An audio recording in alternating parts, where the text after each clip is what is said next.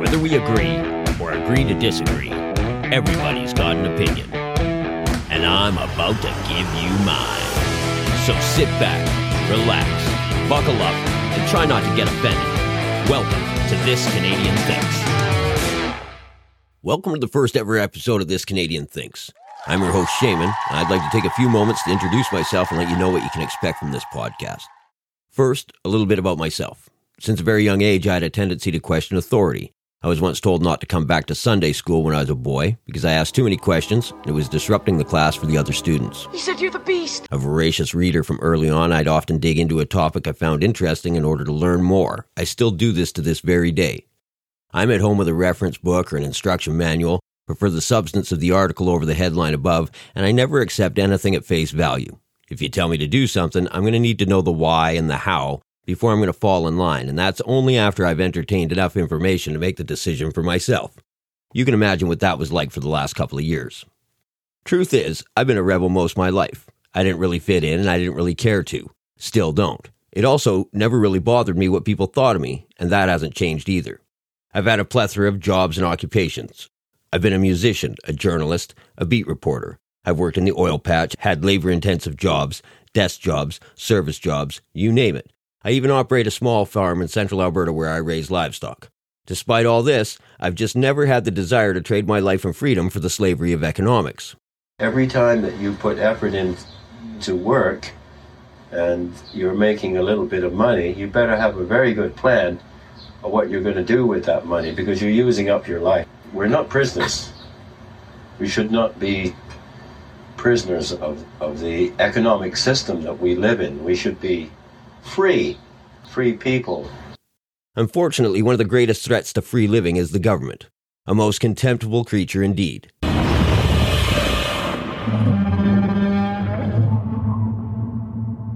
By escalating your cost of living and negating your income through taxation, among many, many other things, the government tends not to act in the best intention of the population, but instead, mostly in a manner which is best for the government and allows them to maintain power for as long as possible.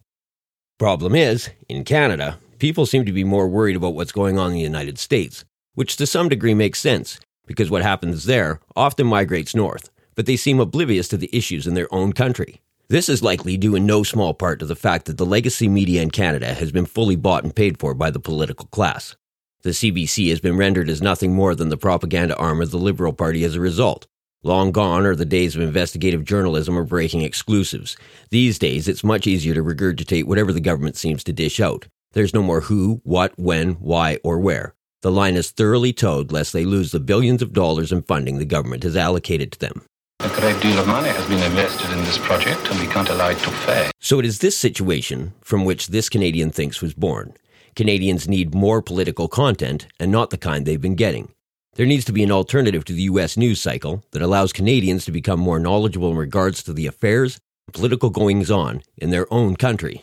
It was with great dismay that I saw so many taking to Facebook during the Freedom Convoy, spreading the most inaccurate of information, like statements about Mary Simon saying she needed X amount of signatures to remove Trudeau, which is fully untrue. For if they had spoken to the Governor-General, which is also highly unlikely, she would have explained to them that she has no power whatsoever to unseat a sitting Prime Minister. Her role is very much one of ceremony. Regardless, it proved to me that most Canadians have zero understanding of the politics in Canada actually work. The constant interaction with U.S. content literally has the result of some Canadians thinking that their laws translate into our own, which is also not the case. Shows like Tucker Carlson are highly popular with many Canadians. So much so that Carlson often featured Canadian content prior to his leaving Fox News. So we've been covering this truck strike in Canada all week. This afternoon, the Prime Minister of Canada, who clearly is Fidel Castro's illegitimate son, came out from hiding to threaten the protesters directly. Watch this. If you joined the protests because you're tired of COVID, you now need to understand that you are breaking laws. You could be breaking laws. That was the funniest part. What we need is a similar style of show aimed specifically for Canadians.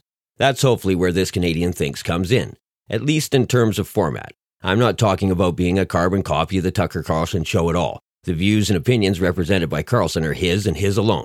I have my own take on things, as you will come to know.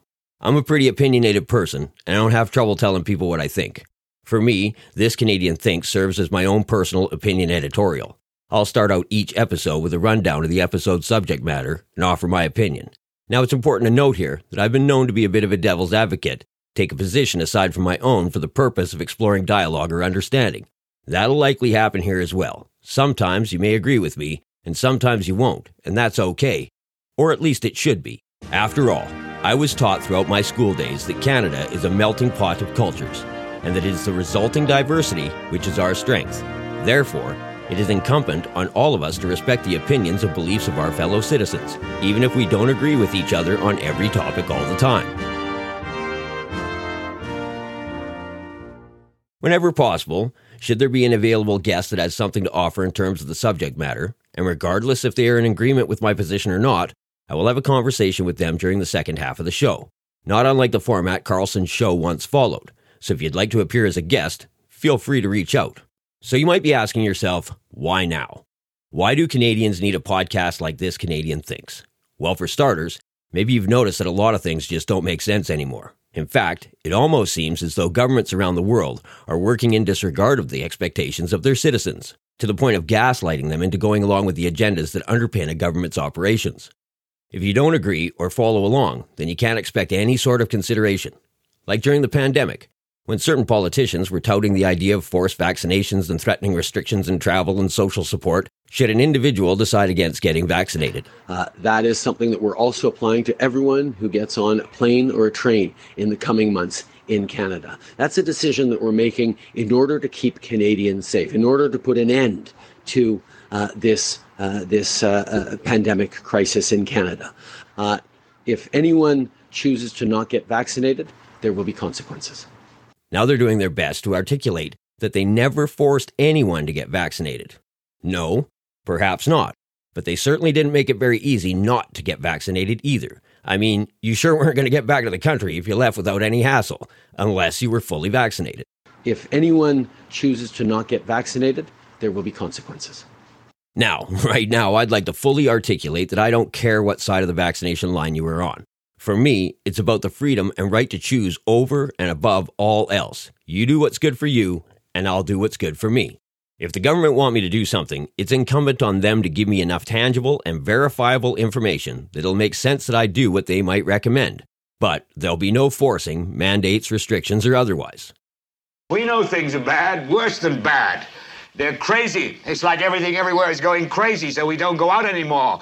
We sit in the house, and slowly the world we're living in is getting smaller, and all we say is, please, at least leave us alone in our living rooms. Let me have my toaster and my TV and my steel-belted radios, and I won't say anything. Just leave us alone. Well, I'm not going to leave you alone.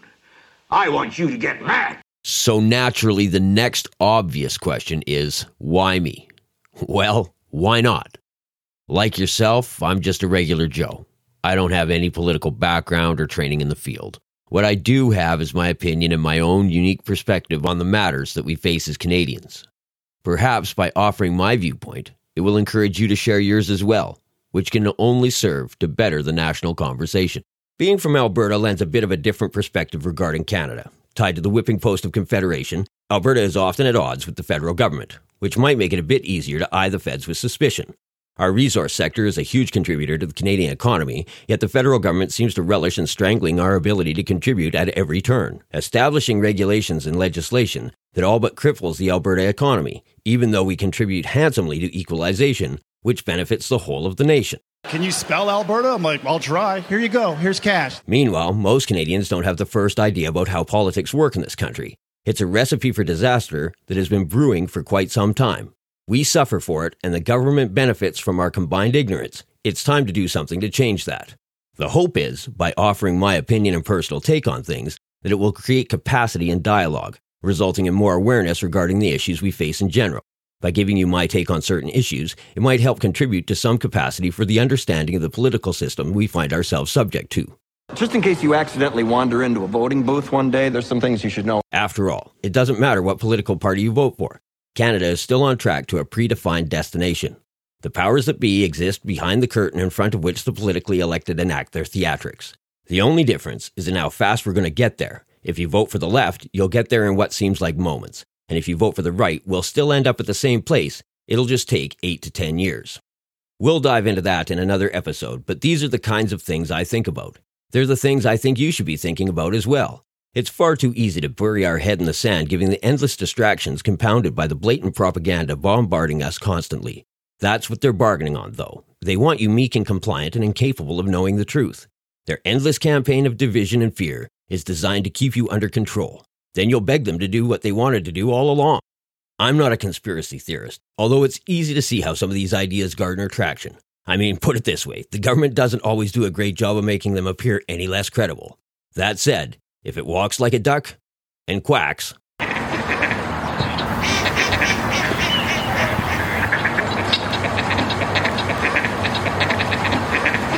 It was C.S. Lewis who, in his unforgettable Screwtape Letters, wrote, "The greatest evil is not done now in those sordid dens of crime that Dickens loved to paint.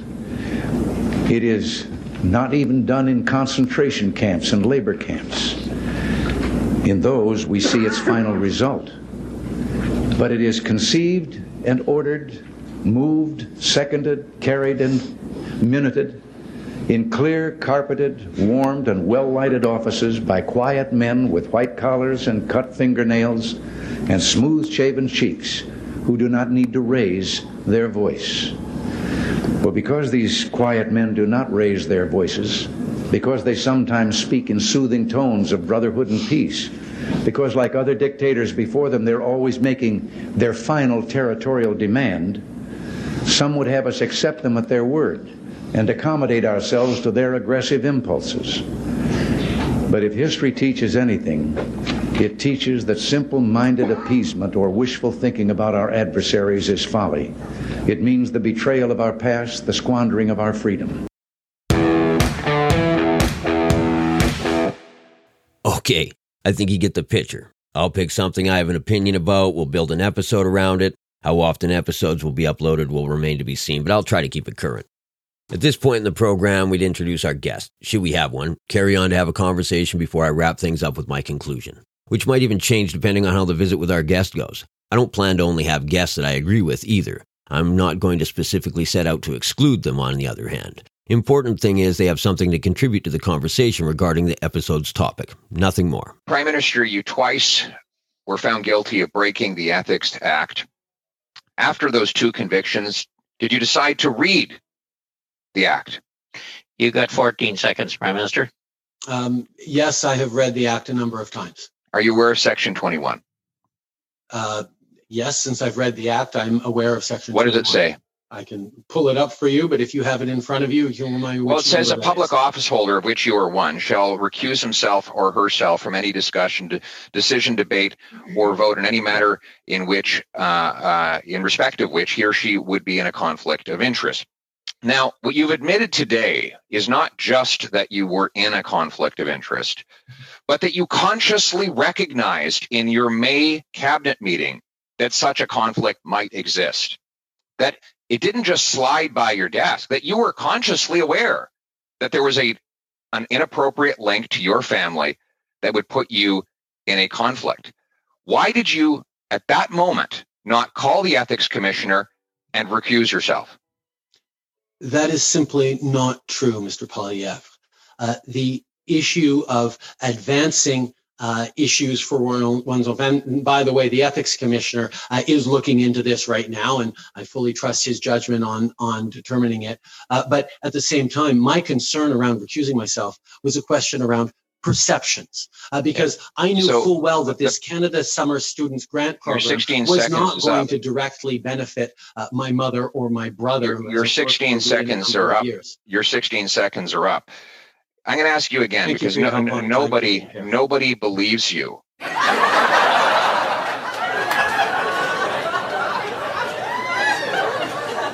If you have any idea for future topics or guests, make sure you head over to our website at thiscanadianthinks.com and drop us a line. We're also looking for sponsors and advertisers, so if you think This Canadian Thinks would be a good fit, feel free to reach out.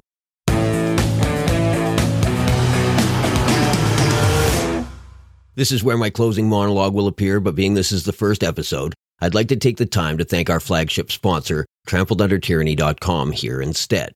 Purveyors of politically inspired counterculture clothing, They're the best way to get your hands on some of the coolest and funniest t-shirt designs. You know the kind Justin Trudeau and his ilk would be happy to censor? Yeah, those ones. Here. Cue the commercial. It sums it up much better than I can. Proudly sponsored by TrampledUnderTyranny.com. Politically discordant, counterculture clothing for the discerning civil disobedient. www.TrampledUnderTyranny.com. All right, that'll wrap it up for the first episode of This Canadian Thinks. I really hope that you'll find the subject matter entertaining, if nothing else. I'm looking forward to having some fun, but more importantly, I'm looking forward to offering an admittedly Albertan viewpoint to the Canadian discourse on a wide variety of topics. Thanks so much for listening, and I hope you'll be back again for future episodes of This Canadian Thinks. All right, don't forget to subscribe. Thanks for coming along for the ride.